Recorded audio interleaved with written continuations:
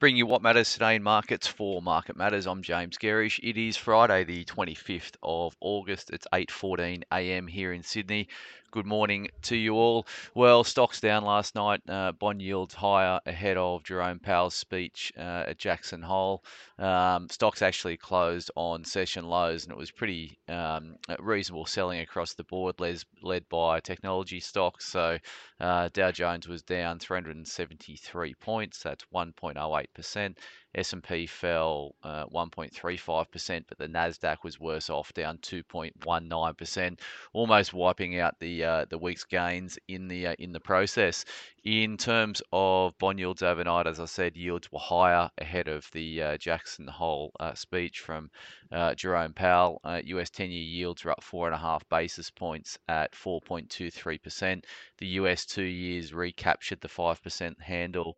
They're up 5.6 basis points at 5.02 of 1%. Commodities were slightly mixed overnight. Energy was okay, so crude oil WTI was fairly flat. So you got WTI trading at $79 a barrel, Brent trading at 83.17 US a barrel. Coal prices lower overnight. They were down 2%. The active contract trading at 158 US a ton coming out of Newcastle. Gold prices edged a little bit higher. They were up $2.50, 1916 on the 1917 US an ounce. Copper was down 1%. That's trading at $3.77 a pound, and iron ore is continuing to be resilient. So iron ore futures were up a little bit yesterday afternoon. They're trading at 109 in terms of iron ore futures. And what else have we got in the commodity complex? Looking at the ETFs we track in US markets, so a little bit of weakness coming through in lithium overnight. That the stocks were down 1.07%. Copper stocks got hit 2.4%. Uraniums were down 1.7%. Then gold stocks over in Canada were fairly flat, mirroring what played out in the gold price. US dollar was slightly higher overnight. The US dollar index up 0.4 of 1%. So that US dollar index is now testing the 104 handle. So it's 103.98. And the Aussie dollar is back down there testing 64 US cents at 64.17. Expect BHP this morning to open down around 1.5% based on what played out over in the US, and a very soft open expected for the SPI futures, down 91 points. 91 points, that's 1.28% here locally. Obviously, the big influential sectors gave back some strength. Yes, so obviously technology was the main drag in the US market, but we also saw weakness across the financials and the material stocks elsewhere. So that's likely to push the ASX down about 1.2%, as I said on open this morning. Looking at the company results or broker moves emanating from company results yesterday. So we had a heap out yesterday. So we've got interesting to us is Cleanaway's been cut to neutral at Jarden, 260 price target. Global Lithium has been rated new buy at Jefferies, 250 price target. We have that in our emerging companies portfolio.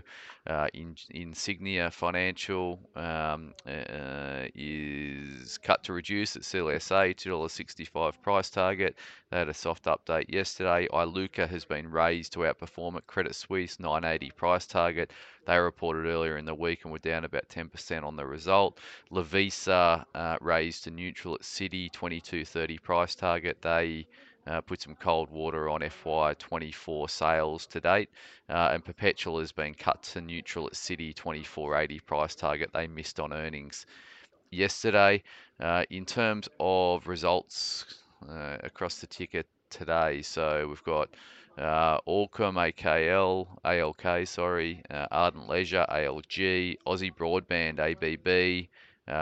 We've got Australian Ethical Investments, AEF, Bisalay Steel, BIS, Bravura, BVS, Boat Longyear, BLY, Coventry Group, CYG. Wesfarmers is the biggest or the large cap that's reporting today. They're actually, those results have landed. They look in line with expectations. The dividend is slightly stronger, and the trading update provided for the start of FY24 seems okay.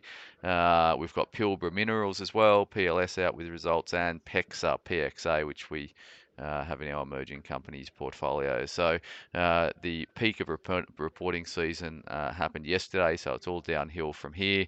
Some of the smaller companies will now dominate the news flow over the coming week.